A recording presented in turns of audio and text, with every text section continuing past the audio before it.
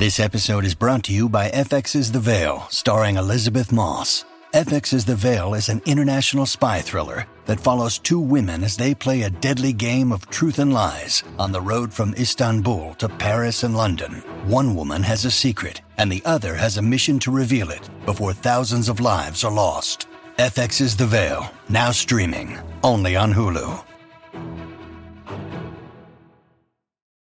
Look, Bumble knows you're exhausted by dating. All the, must not take yourself too seriously, and 6'1" since that matters. And what do I even say other than, hey? Well, that's why they're introducing an all-new Bumble, with exciting features to make compatibility easier, starting the chat better, and dating safer. They've changed, so you don't have to. Download the new Bumble now. Hi, you slops. This week we have a wonderful and exciting comedian guest. It's Caleb Harris! Oh, yeah. Talk about hot takes. Talk about good conversation. Talk about quick wit. This is one of the smartest people we've talked to in a very long time. I was like, couldn't do any of those things with your mouth just now. Okay, way to go. We have a wonderful conversation with him. It does stop with Chubby Chasers, and it does start with where he's from. Oh, yeah. Meatball will have a full topographical interactive map. Like I don't know one of those... what was up with me. I really wanted to get to the bottom of that story. Yeah. He was born somewhere, moved somewhere else, and then now he lives here. Well, and there it is. So, skip it. Enjoy the show. Goodbye.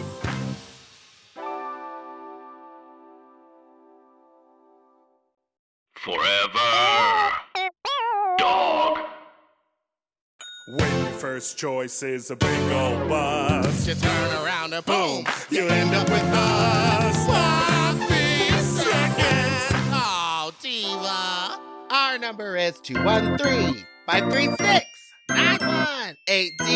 Our email is sloppysecondspod@gmail.com. Now on with the show. Are you ready for some sloppy seconds, you stupid little fucks, you nasty little fucks, you dirty little fucks, you stupid little fucks? Ellie Kemper is the devil. Welcome to Sloppy Seconds with Big Dipper and Meatball. I'm Meatball and that's Big Dipper. And welcome back to Sloppy Seconds with Big Dipper and Meatball. Hello, everybody. How are we doing? do you say that because she has red hair? Because that feels like a snap judgment for no apparent reason. No, I saw something today that she was like the high priestess of some sort of weird KKK clan, and I think it may be all made up and fictional, but I think it's funny to run with the joke and tell lies on our podcast. Honey, Wow. It's not made up and fictional.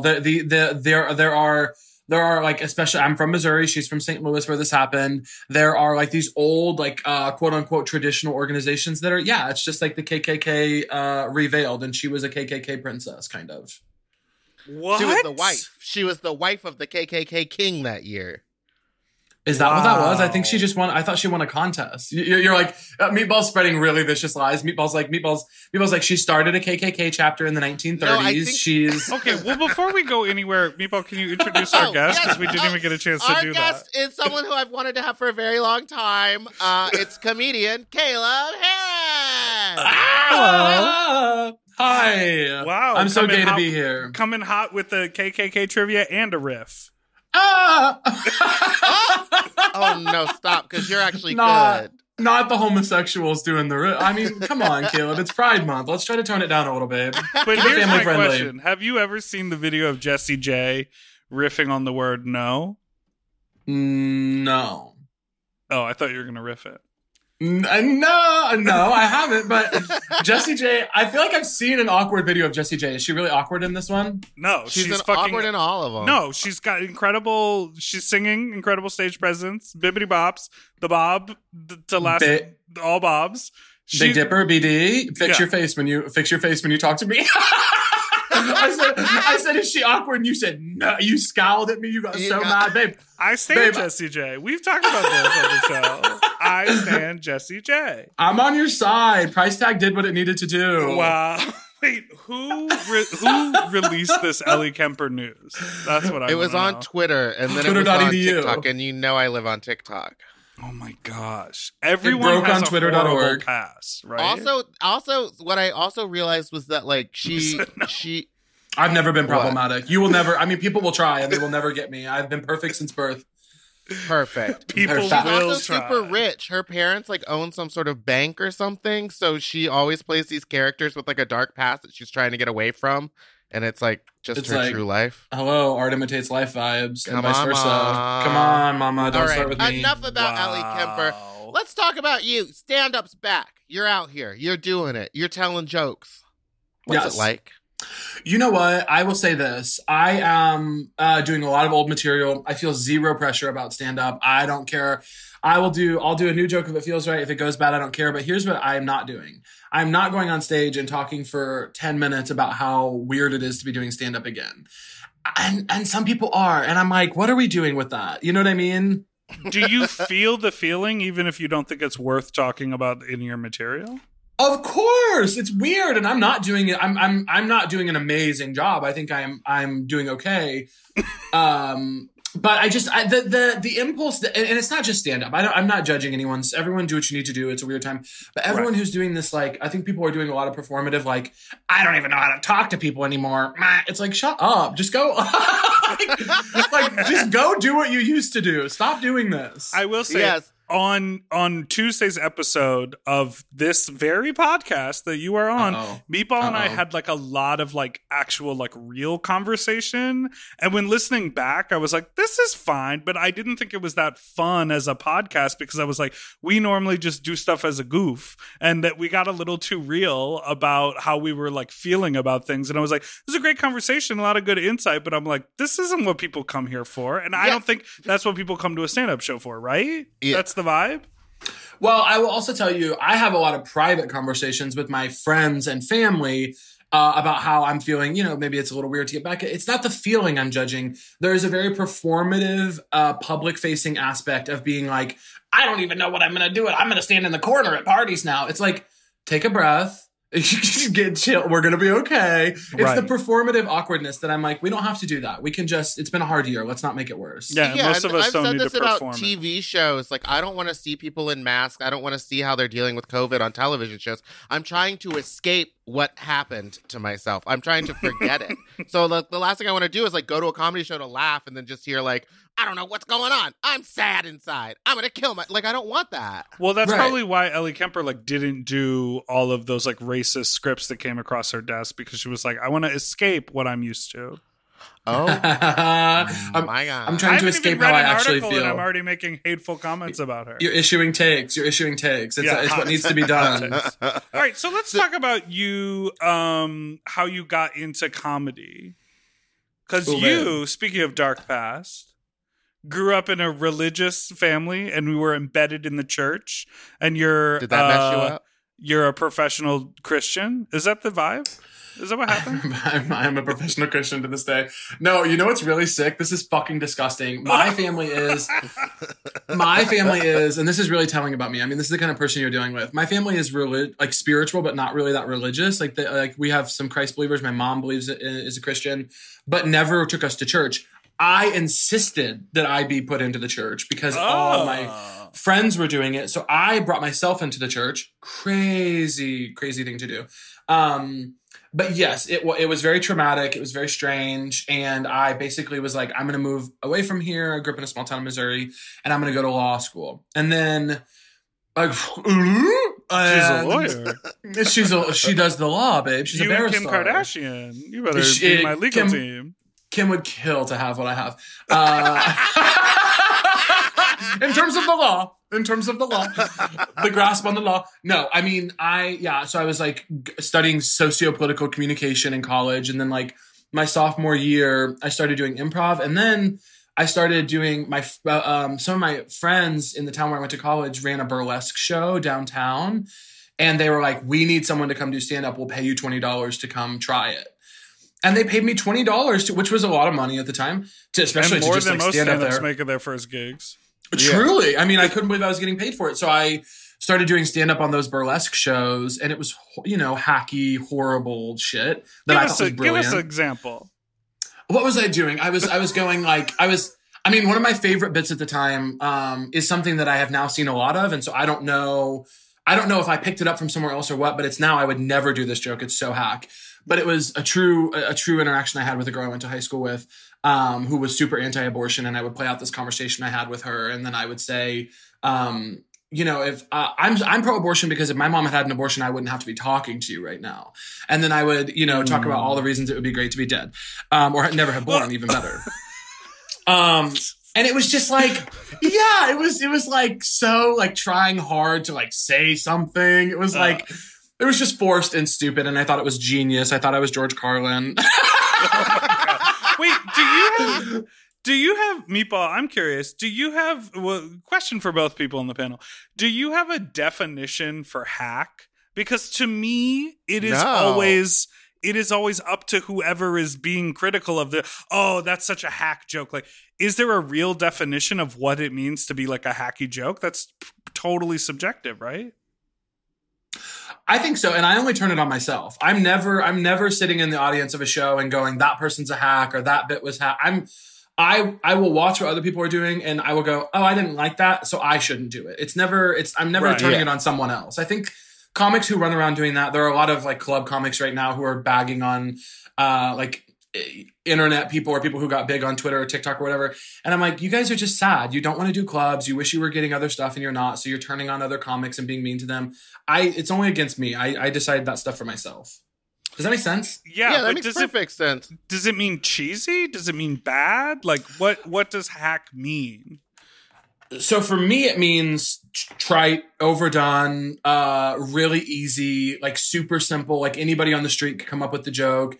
The minute you get into it, people kind of know how it's going to end. Like to me, hack is a million things, but it just comes down to like, you are not working very hard at being a creative. You're just doing the easiest thing.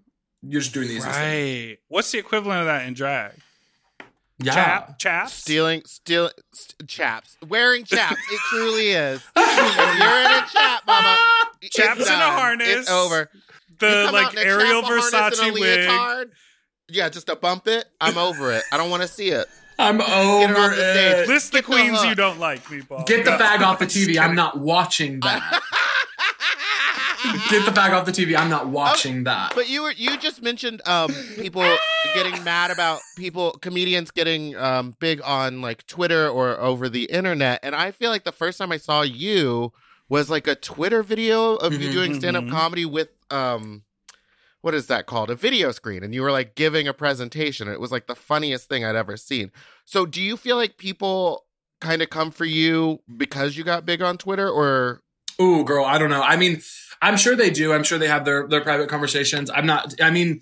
Here's the deal. I had a career I liked before I got on the internet. I was screen testing for SNL before I got on the internet. Ooh. And I liked my career. So it's like, if people want to come for that, I wish them well on that journey, but the internet is valid and the internet is a tough audience. So like, I mean, if that's your journey, the toughest audience. Because it's hard. Everyone has an opinion and everyone is on the internet. And the thing you forget, and I think this always happens in like when you're watching stand-up specials and you're like, everyone in the audience is laughing, but you're sitting at home going like, ew, this is bad, is because when you're in a room and a person is up on that stage and you feel the energy of everyone else, it's easier to get a laugh like that. I think it's arguably harder to get a laugh on the internet, harder to make something that people really connect to on the internet. There are obviously more tools. You can edit, you can do other things that you can't do as a live performer, but there are totally these different things. And like the leg up that people think you get from making internet content is the same leg up people get doing live shows,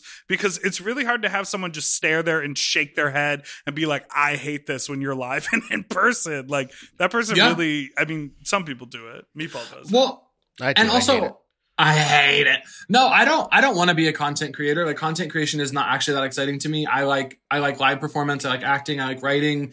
But I started doing it because I got that advice from somebody, when I was doing SNL stuff. One of the producers was like, hey, you should be putting online content out. And I was like, dope, I'll do that if it'll get me closer to my goals. But I will say this, even though that's not what I want to do, content creators and internet comedians are perfectly valid. And also more like traditional quote unquote stand-ups or comedians who put out maybe like a special every year, 2 years, 3 years or something like that. Their comedy is with you for a moment. You watch it, you don't watch it for a long time. Maybe you rewatch it.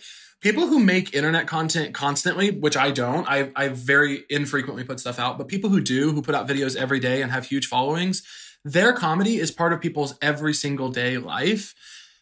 And so if you could just not be so cynical and step back for a second, I think there's a way that like, that's very cool. And it's very like, it's its own beautiful, like very powerful kind of cool thing. But I mean, like I said, I wish everybody well on their journey. And if coming for internet comedians is part of their journey, then I say go nuts. And you learned all of that from Jesus? From Jesus Christ. Jesus, babe, Jesus. Jesus was copying my notes, honey. You say you want to be a good person? Read my diary, baby. Read my diary, bitch. No, I mean, it's kind of hard to tell, don't you think? I mean, did you guys grow up religious? Yeah, I sort of did, but my parents let me do whatever. They let me do whatever. Yeah, I would go to church, but I would like skip it. I would be like, yeah, I'm gonna go help out with like children's sermon, and then just go like run around the church and do nothing. Yeah, it's hard to separate. I like it pleases me to think I'm a good person. Yeah. And it's hard to separate. Like, is that because I grew up in a small town that has very particular values? Is it because I was involved with the church, even though it gave me some trauma? Is it not? Would I have turned out this way anyway? I think about that when I think about like having kids. I'm like, what do you do? How do you make sure your kids turn into good people? But I don't know. It could be because of Jesus. I'm willing to accept that. Yeah, I have such like, I always get scared when I think about like church, organized religion. Like I always get scared because I feel like there's something that sticks out to me as like, oh, once you're there, you don't have a choice anymore. And you can't just like do whatever you want. And I think for so many people, like a church, a synagogue, a place of worship, obviously like religion is trending in the world. Like people always are religious and love to do things standing behind a religious ideal. So it's not going anywhere. So people find community and find joy in it, even though it's linked to a lot of hate and like bigotry. So I'm always just so curious for people who like still have a good place in their heart for like other religious people or people who sort of are from that world, even if they've moved away from it. Like that to me is such a fascinating. You don't feel that way, Meatball? I don't know what you just said, but I do have a question. So we were talking about how you started comedy. Got it. Yeah. So I do understand how you started comedy and you were doing the $20 show, but how did that start? Like, how did you end up in LA from that? Like, how much work did you have to do in the stand-up scene to like get the SNL screen tests and stuff like that? So I was doing improv in those little shows in Springfield, Missouri, where I went to college, and I started producing my own stuff and making my own shit. And then I was going to move to New York. I lived in New York for 2 summers in college, and I really loved it. Was hanging out at the theaters there. And then a bunch of my friends were like, hey, we're going to move to Chicago when we graduate. And this was like right before graduation. And I was like, why? And they were like, there's a great comedy scene. I was like, not New York or LA. Do you guys want to work or what? But they were like, there's a great comedy scene there. And I was like, okay, well, you guys have a room in your place and I want to, let's do it. So I went to Chicago. It was the best decision I ever made. Best comedy scene in the country, I think.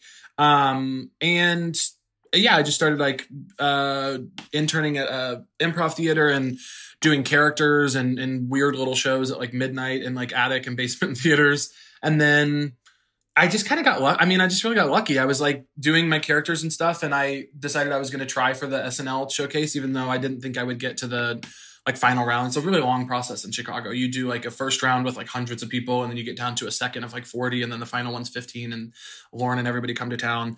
So I didn't think I would get that far. I was just like having fun, and then I just kind of got lucky. That's so cool. Why does is it? I feel like have.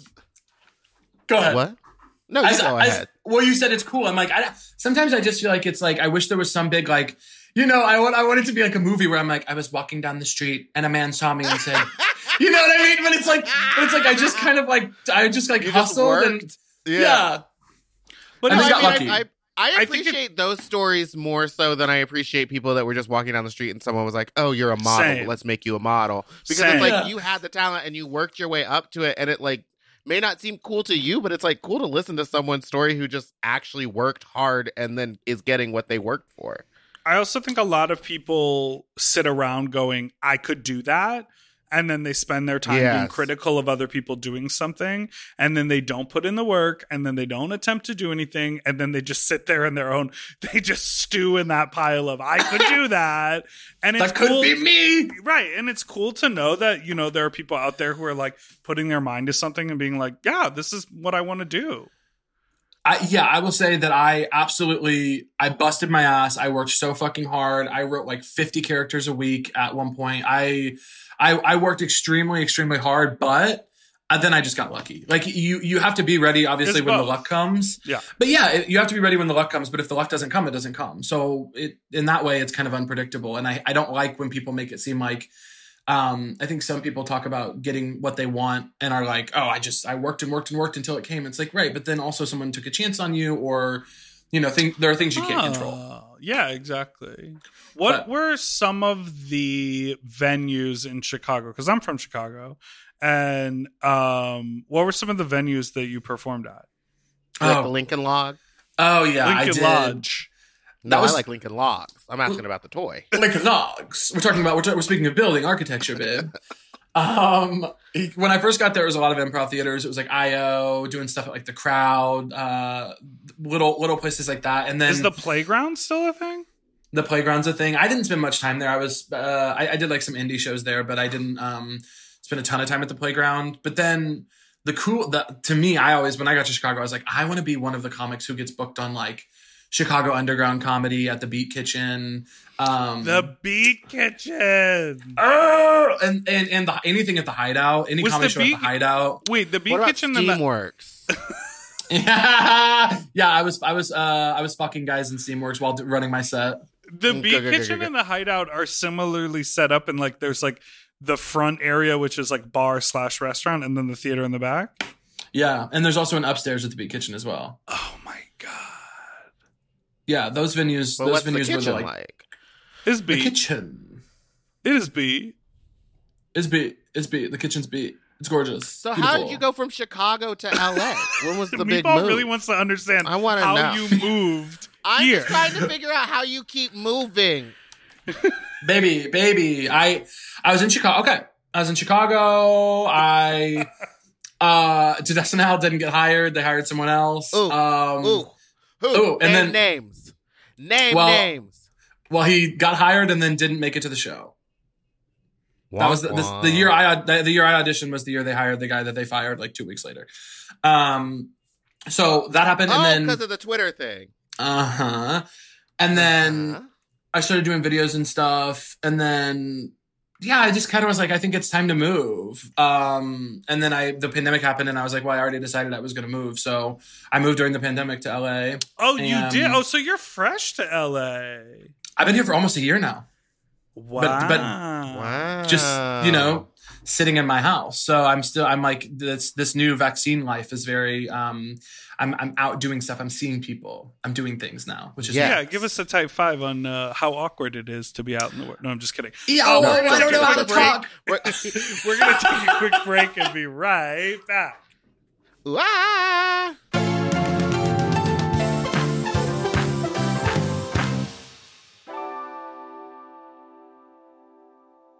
Eating better is easy with Factor's delicious, ready-to-eat meals. Every fresh, never frozen meal is chef-crafted, dietitian approved, and ready to eat in just 2 minutes. You'll have over 35 different options to choose from every week, including Calorie Smart, Protein Plus, and Keto.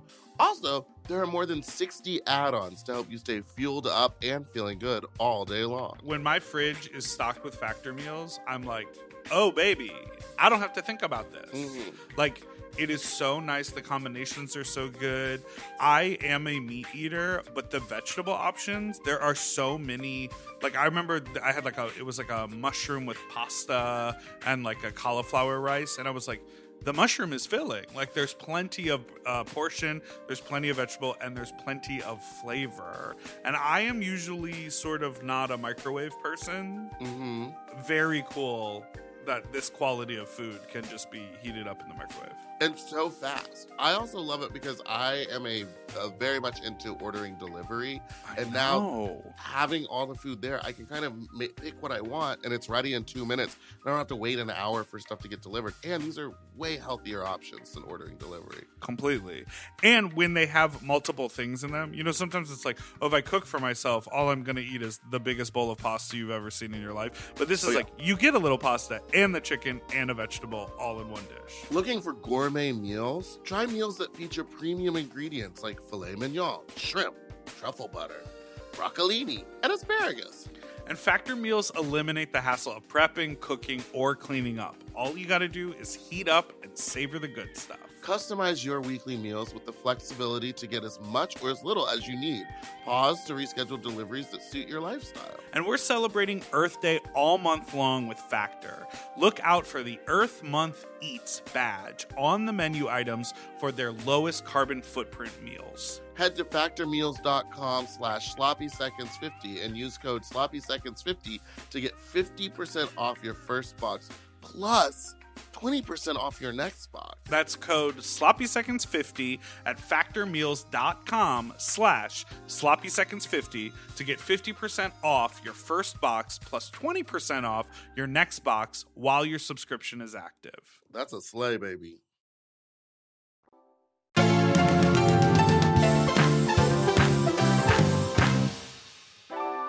Okay, we are back. And we are back. So you spent a lot of time in Chicago, I heard.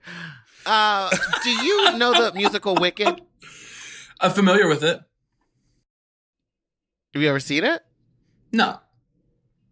Okay, never mind that. You're mad. You're mad at me. What? Gravity? You want to talk about? No. You want to talk about song Gravity? You want to talk about L whatever her name is? Elphaba? Gravity. It's a song about Defying Gravity. You want to do that? Thank I'll do whatever. You. Yes, that's She's all got I the riffs wanted. though, B. Thank you so you better be careful. She's got the riffs. Do you need to really when watch are you and Meg Stalter gonna get married? Bro, I will fucking... I'll marry Meg. I'll marry Meg. I'll marry Grace Kuenschman. I'll marry Holmes. I'll marry any of the Chicago comedy people you can think of. I'll marry. There is such like a tight, like there's something about doing that like independent hustly work, whether it's like people who do like the avant-garde dance scene or the comedy scene or like the DJ scene or like whatever. Chicago has a way of like really creating a tight-knit community, and I find that like across disciplines. I think part of it is for 6 months out of the year, in order to do the thing you have to do, you have to trudge through the snow, and so people are like, oh bitch, you came out to Kohl's on a Monday night to do your little 5-minute set or whatever, if that open mic is still going on. That they really form that bond, because I'm still like such good friends with all of the people that I started like performing with in Chicago. There's something about the city and the way the culture is around that. It's the best. I mean, it's the best place. It's the best place to learn also and like figure out. I mean, I can only speak for comedy because that's obviously what I was doing there, but I think also it's that the like industry, technical industry, formal industry is like a necessary poison. It will give you a career and there are cool parts of it, but it doesn't exist very much in Chicago. And so it doesn't, I feel like my friends who went to New York and LA right away to do comedy were more like immediately thinking of industry showcases and managers and agents and things. I didn't even know what a fucking manager was. I didn't know what agents did for a long time. And so you just go to Chicago and you're like, I'm going to learn how to do the least marketable thing of all time, long form improv. And there's no money in it. And you get good at, you get quick, you get good at listening, you figure out like a little bit of your own voice and what you like to do on stage and what you don't like. And it's all for no money. And it's with a bunch of people who mostly don't have reps and aren't on TV or in movies or anything. And so I feel like it's just like, we are truly here to enjoy each other and make shit. And then once you kind of have that like resolve and understanding of yourself and what you want to make, then it's not so hard to go to New York or LA and like take meetings and pitch things and blah, blah, blah, because you have that like inner like kind of strength of like, I know what I like about this and I know that this can be just good and fun, Right. You're like, yeah. I stood up in a room and I did this for 3 people and we all loved it. I know it's good. It will also kill in front of 100 people, And I feel confident. Yeah, I think that's great. I feel like it's the same way in Chicago for drag. Like, they have some of the most incredible drag queens, but it's because there's not a bunch of drag queens who are just like fighting to get on TV. They're like literally just working to become better drag queens and get shows and stuff on their own. And it's doing not like, I'm gonna move to LA, I'm gonna get on RuPaul's Drag Race. I don't know how to paint my eyebrows, but I'm a star. No, it's like, not even Drag Race. I'm gonna get on TV as a drag queen no matter what. Oof. And they're all doing. TV only likes ugly drag queens. Sorry, what were you gonna say? Oh, that's interesting. I was gonna say not Drag Race, but like television shows. They want to make sure that you know that it is a man in makeup. Yes, that's such a strange. Yeah. It's somebody like So well, I was just thinking about Chicago drag queens, thinking about like Lo Chayon and like Auntie Chan and Dairy Queen. Ooh. Dairy Queen's new show is so good. Let me tell you, YouTube show out. They go check out Dairy Queen's new YouTube show. Dairy Queen is one of the funniest, fucking nicest, like best, just the truly best performer. Dairy Queen did. I produced this show in Chicago called Studio 11 that was like a weekly variety show, and Dairy Queen did this fucking like priestess like bit to a Madonna song, I think it was like a virgin. It's just some of the fun. I mean, I watched like straight guy friends of mine who came from college to watch my show, truly cracking up and like loving this performance from a drag. They'd never seen drag before, and it was like they're just so good. She's so good. I'm done. I'll stop. So is it Auntie Chan? Yes. Pod. Yes. Love her. Wait, so you're from Springfield. I know where you're from because I've asked you a lot. But do you know Crystal Method? So Crystal Method was doing shows in Chicago in Springfield at the same time that I was. So I had heard a bunch of them, I'd heard a bunch about her drag in Springfield, but there wasn't a huge crossover scene like there is in Chicago where we're all doing similar shows like variety. They were at the Outland Ballroom in Springfield, doing their show with some other really great drag queens that are in Springfield, Missouri. My friend Neil Pipp is a great drag queen down there, but we'd never met, but I'm a fan. That show that they would do the Done and Dusted at the Outland Ballroom. I've talked about that. We talked about this when Crystal was on the show, but that's one of like the best gigs I've ever played. Like they cultivated such like a really cool vibe in Springfield. Like they made this like rock and roll club, this like super queer party for the night with all these drag queens. I'm always just like so impressed when people can sort of transform spaces.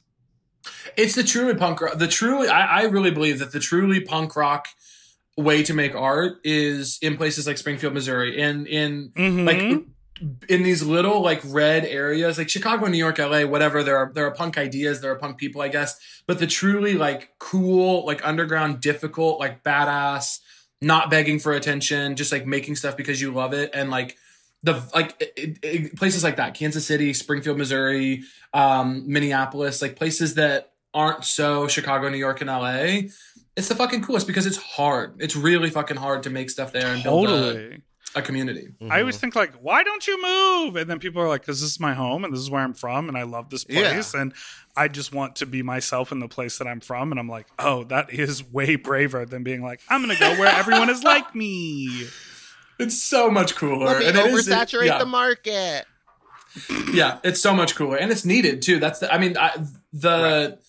leftist spaces, the queer spaces, the artistic spaces that I was in Missouri have always been and will always be cooler than anywhere else. Only because, or at least predominantly because it's like you need it so badly there. You know, you like need to go to a show and see queer people do drag and stand up because the rest of the city and the place that you're in is like.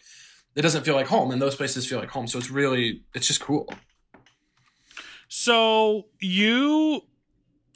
Meatball, let's track the moving.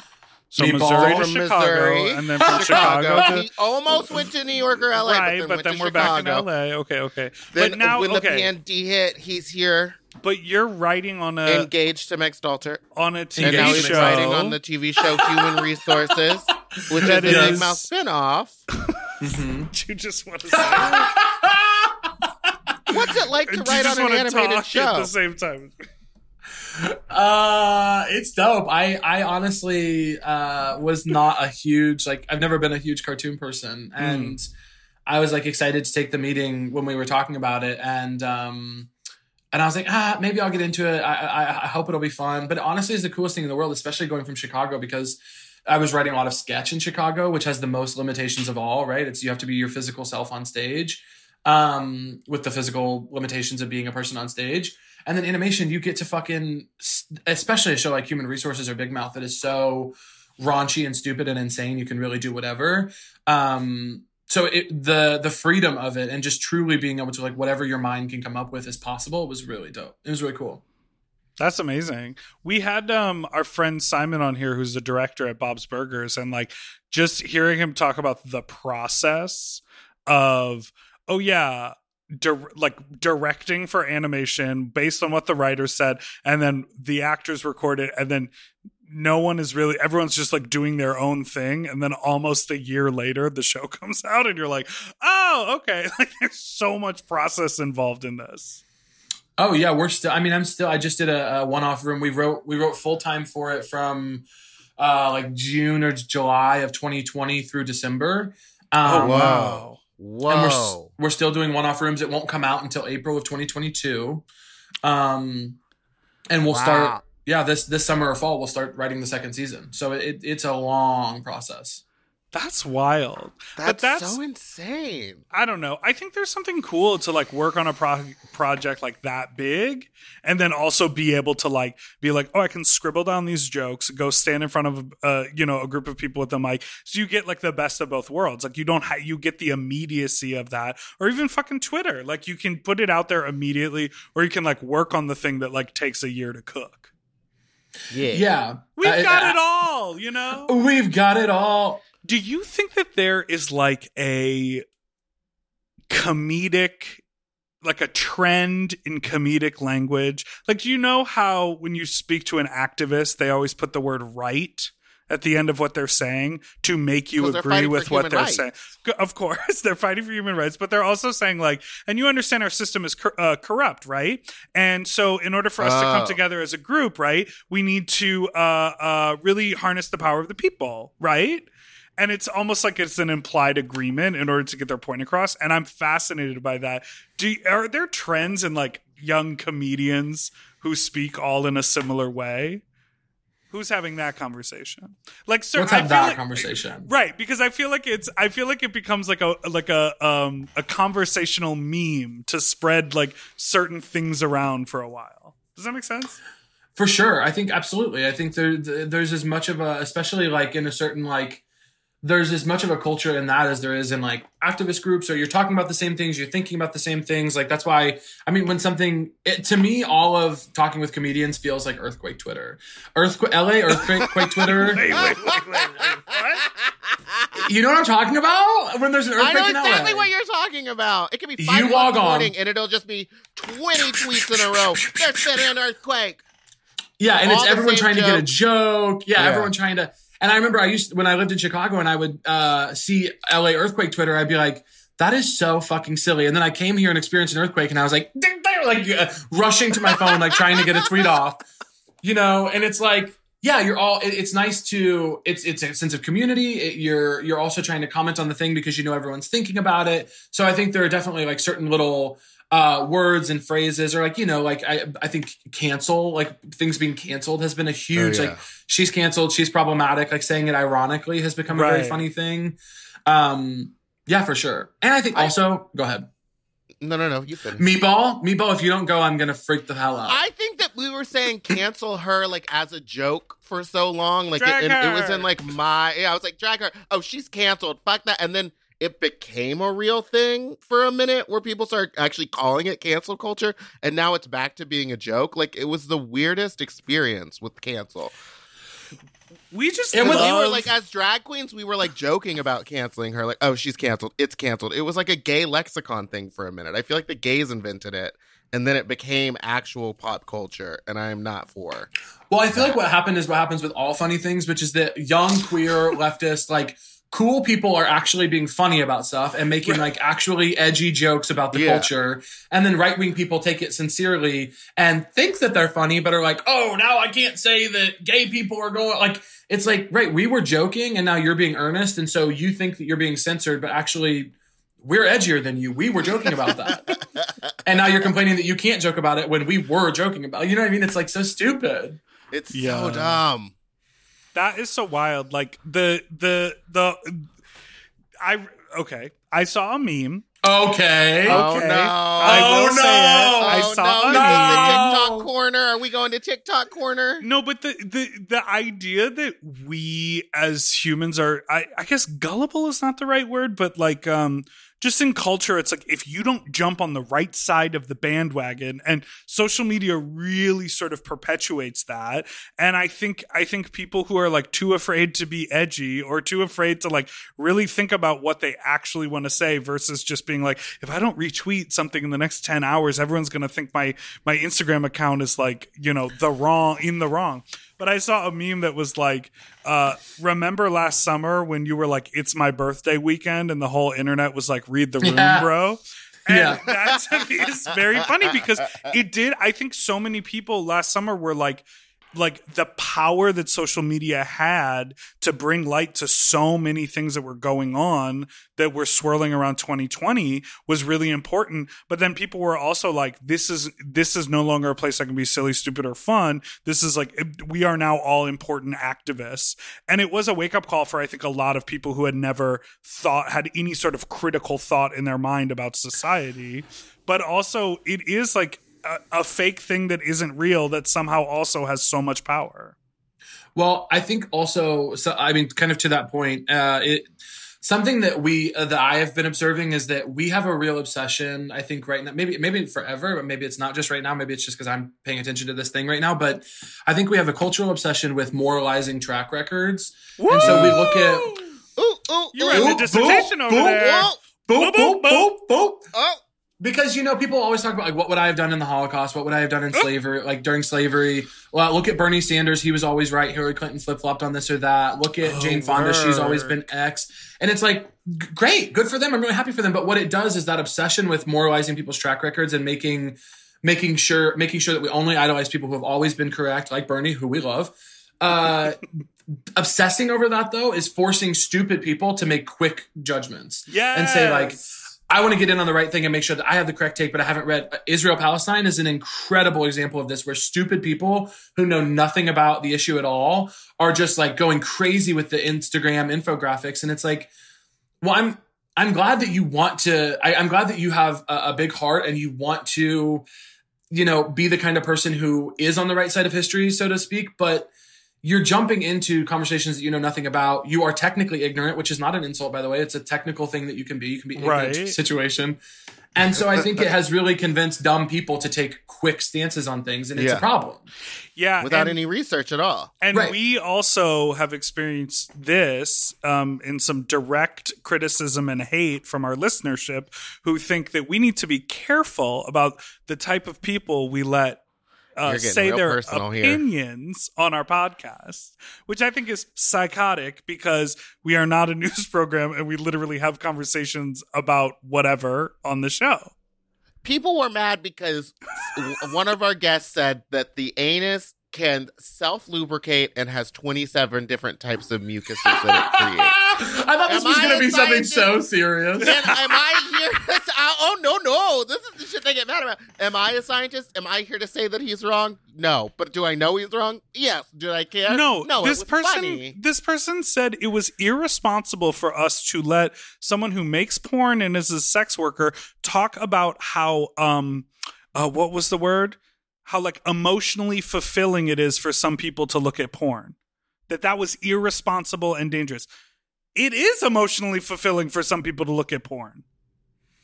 Also, who cares? What are you who cares? I'm so tired of people. Like, people will do this to me all the time where I'll make a joke about something and they'll be like, wow, not something I really want to laugh about right now. And I'm like, right, so I'm not your therapist or your philosopher or your political science teacher. I'm a fucking comedian, and I'm begging everyone, stop.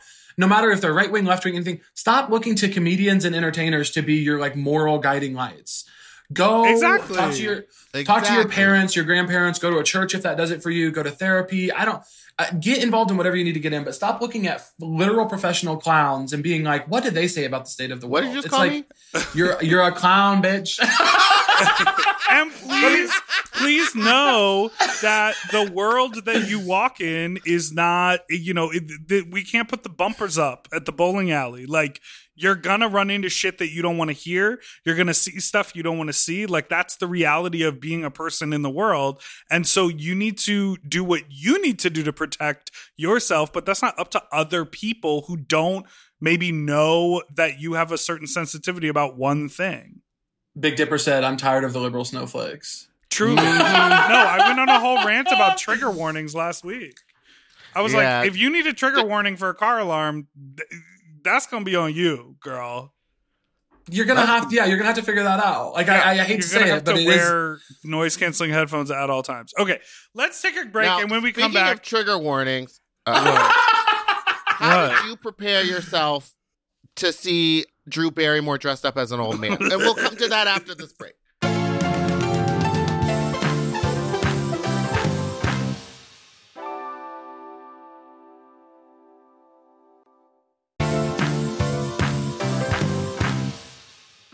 We are back. I want to talk before we get into the sexy butt sex stuff. I want to talk about your podcast that you co-host called Keeping Records with Caleb and Shelby. Why did I say Shelly? Shelby. Do you know Shelby? No. Shelby Wolstein. So Shelly, drink your juice. Drink your juice. No, her name is Shelby. Uh-huh. Yes. But now it's Shelly because we're changing all of them. Exactly. Oh, so you're explaining humor to me now? Thank you so much. Dipper. I'm offended. So your podcast is basically about time capsules, right? Pretty much, yeah. We think of it as like basically it's just like a fun way to get into talking about people's favorite and least favorite things and how they view humanity and what they think is important on Earth. I opened a time capsule recently with my family. Really? Was it just a bunch of paper mache? Very disappointing. It was like nothing. Yeah. It like wasn't anything. We buried it in the year 2000, Y2K, Diva. It was like a time capsule kit that came from Sam's Club. Like it was like it fully like had stickers on it. And it was a tin can that you would like get popcorn in. And there was like a newspaper and like something, I think I wrote a note that was like, if you find this, you're cool. Cause I was truly 11 years old or whatever. I'm bored. Sorry. You had no point of view. That's boring. It was so bad. And then I put some like toys in there or something and they had all like melded together, like corroded. And then I believe there was a mixtape. I think I put a mixtape in there that probably had like Sublime songs on it. It was your very own golden record. Yeah. Yeah. Wow. Yeah. The podcast, I know stuff. You know stuff. The podcast is based on the Voyager records that NASA sent into space in the 70s. And it's fucking, you know what? It's honestly queer. It's honestly about music. We have a great editor who makes it sound really good. And it's a fun ass time, you guys. It's really fun. I suggest everyone go listen to it. I listened to it on a long road trip like 2 weeks ago. Listened to a bunch of episodes. It was so fun. Y'all are so fun. Y'all are so fun. Who remember who you listened to? Anyone that stuck out? I listened to the Golden Record episode, and then I listened to one, I don't know, someone like made their favorite playlist. I can't remember any of the songs off of it. And it was not someone I knew. So I was being introduced to new people that I don't remember. You were being so brave. That's so brave of you. Thank you. Big Dipper's like, I would never listen. I would never listen to the pod. Big Dipper's like, I hate gay people. I hate gay people. No, I think you've got me all wrong. I think you've got me pegged wrong. I love podcasts and I love gay people. I love gay people. Both of those I love things are pegging. True. Okay, so now it's time for our final segment of the show, which is called Fuck Talk. Fuck Talk. Now, here's the part where you can tell an uncomfortable or strange sex story that's happened to you. Dipper usually goes first. I normally don't say anything. But if you're uncomfortable talking about your personal sex life, we have phone calls from our listeners who tell us their uncomfortable sex stories. And those are sometimes very wild. I will tell you, I had honestly a fuck trip recently. Honey, I got vaccinated and I went to Chicago and Kansas City and saw my family and I did a little job in Chicago and the way I was hooking up, I was having sex and I think I fucked like 5 people on this trip. Yes. Wait, I was really going for it. What kind of guy do you go for? It depends what mood I'm in. If I'm like, there are some times that I really want to hook up with like a femme kind of like twink vibe. There are some times that I really want to hook up with like, like a masculine, like I'll do a DL straight guy. Sometimes I really will. Which is, say with me, toxic and toxic, but someone has to do it. I mean, what are we going to do? Just leave them out in the cold? Do you put on like a little voice for the DL guys?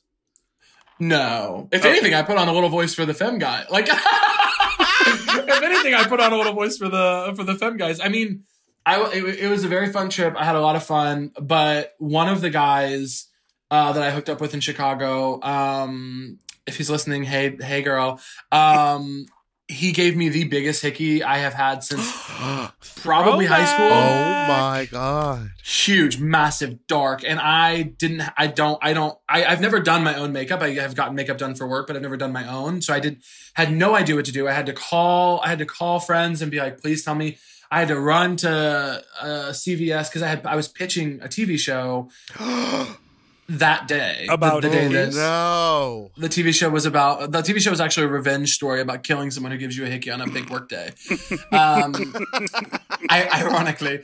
So I had to go get makeup and it looked horrible. I did a horrible job. So I had to I was wearing a collared shirt and I was basically wearing the collar up to my ears, being like, I'm just chilling, trying to look casual.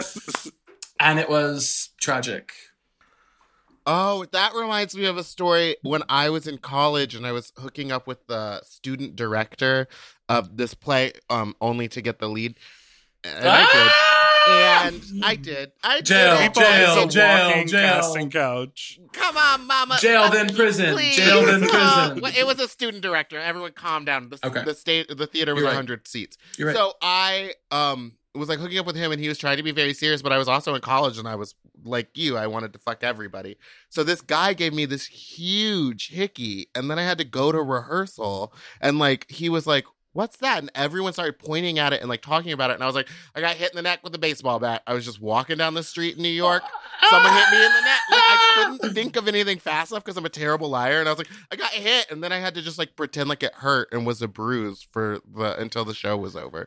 But I think he knew. Honestly, everybody knew. Wait, what? The guy that gave you the hickey asked you what it was? No, the guy who gave me the hickey was just some random guy that I had hooked up with off of an app. And the director of the show, who I was seeing, asked me what it was. Wait, okay, babe. I thought that you were telling me that the director gave you a hickey, and then that same director at rehearsal was negging you in front of everybody. Yeah. And I was like, no, that's so hot. I was oh my God. If you give me a hickey and then in front of a room full of people, you did this, bitch. It was you.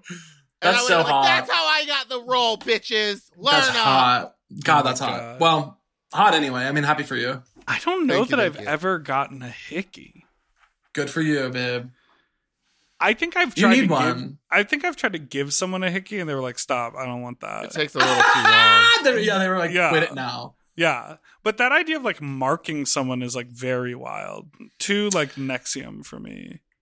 I'm prone to hickeys because my favorite hookups are I love to make out for 50 minutes. I mean, I really love to make out for a long time. You're a foreplay queen. I love foreplay. And then the fucking can go as long as the fucking can go however long. I'm whatever with that. But the foreplay to me is the best part. Well, that reminds me of our conversation about language. To me, a very 90s sitcom language is sucking face. I feel like teenagers used to say that all the time. It stops for a reason. Face. But that'll necking. French kissing. They stopped saying that. French kissing. Making out. Necking is disgusting. Necking. But throwing neck is hilarious. Wait, what did you just say? Throwing neck? Who says throwing neck? Honey, it's everyone's saying it. Everyone said it. Where were you? Not throwing neck. I wasn't out here throwing necks. Now you are. To old men and old men only. Old men and old men only. Yeah, are you only sucking off old men? No, not only. 50 and up. 50 and up, baby. I do. What do you mean, not only? I do prefer it. Nothing recently, though. I'm trying to think. I haven't had a good definition of daddy issues. I haven't had a good makeout session in a really long time. I feel like I always want to get to the next step. That's actually very refreshing to hear you say, like, you just want to be making out. Enjoy it. Yeah, I try to... Go ahead. No, you go.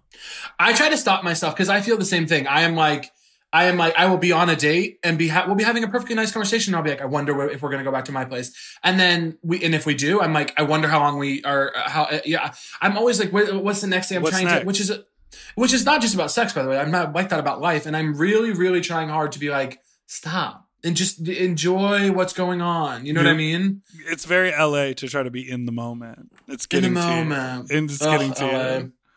At least I can't believe I'm gonna have personal growth in LA. Okay, but here's a question: because you on your trip to Chicago and Kansas City, you did on your fuck trip. Are you having the same amount of fucking in LA? No, I don't. I can't get a date in LA. If you put a fucking gun to my head and said get a date in LA today, guess what, bitch? Rest in peace to Caleb. He's dead because I cannot in LA. I don't get it. I'm fucking hilarious. I'm hot. I'm literally so smart. I don't like, but in the Midwest, I'm bitch. I like literally in the Midwest, I am fucking, and in LA, I am literally sitting around talking to my friends. I'm not getting dates out here. I don't know. Well, maybe I've been telling myself it's because of the pandemic, and I will be sticking to that for at least 2 more months. Sure. And then I think I'm going to have to start taking it personally, which I don't want to do. It's wild out here. I feel like everyone is like flaky and weird. Yeah. Or are you on the apps, or how are you trying to date? What's happening? Yeah, babe. I'm on the apps. Babe. I'm on the apps. I'm flirting with. How do you feel about chasers? We were having this conversation like 2 weeks ago. You know, sometimes it really depends. Sometimes I think it is one of the most disgusting and uncalled for. By the way, I'm pro kink shaming. I think it is. Sometimes I think it's so.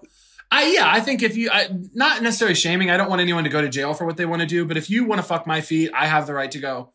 You know, I have the right to go. I get to do that because I'm me. Yeah, of course. Make a small sound and slightly turn your eyebrow up. That's it. If you say that you want to fuck my feet or like fuck my tits or whatever, I get to go, ugh. I get to do that.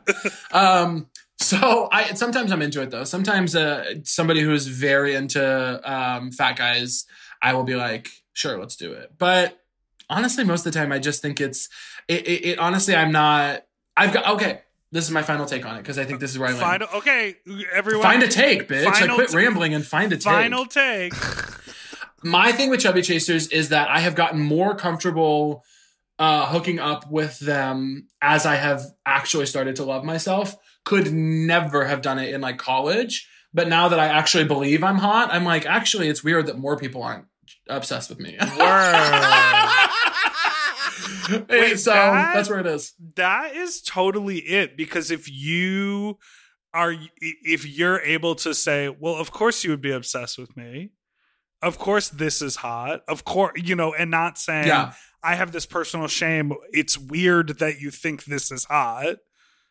Yeah. Flip the script on. It's not weird. It's not weird. More people should be. I think that there hardly any people exist in the middle when it comes to fat bodies. People are either like, in an alley jerking off to the idea of fat rolls, and it's like chubby chaser, like obsession. Oh, so you saw Meatball this weekend?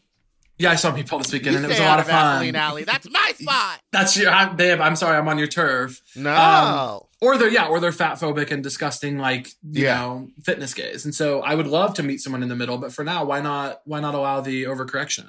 Well, here's my final take, and it's because I'm always keeping score. There's something that I just always love when like someone you would assume is a fat phobic fitness gay, like 12-pack, zero muscle, all they want is a fat person, and like when the ultimate chaser is just looks like the most stereotypical version of like hot, fit muscle guy. I always feel like we won. We did it, Joe! We did it, Joe!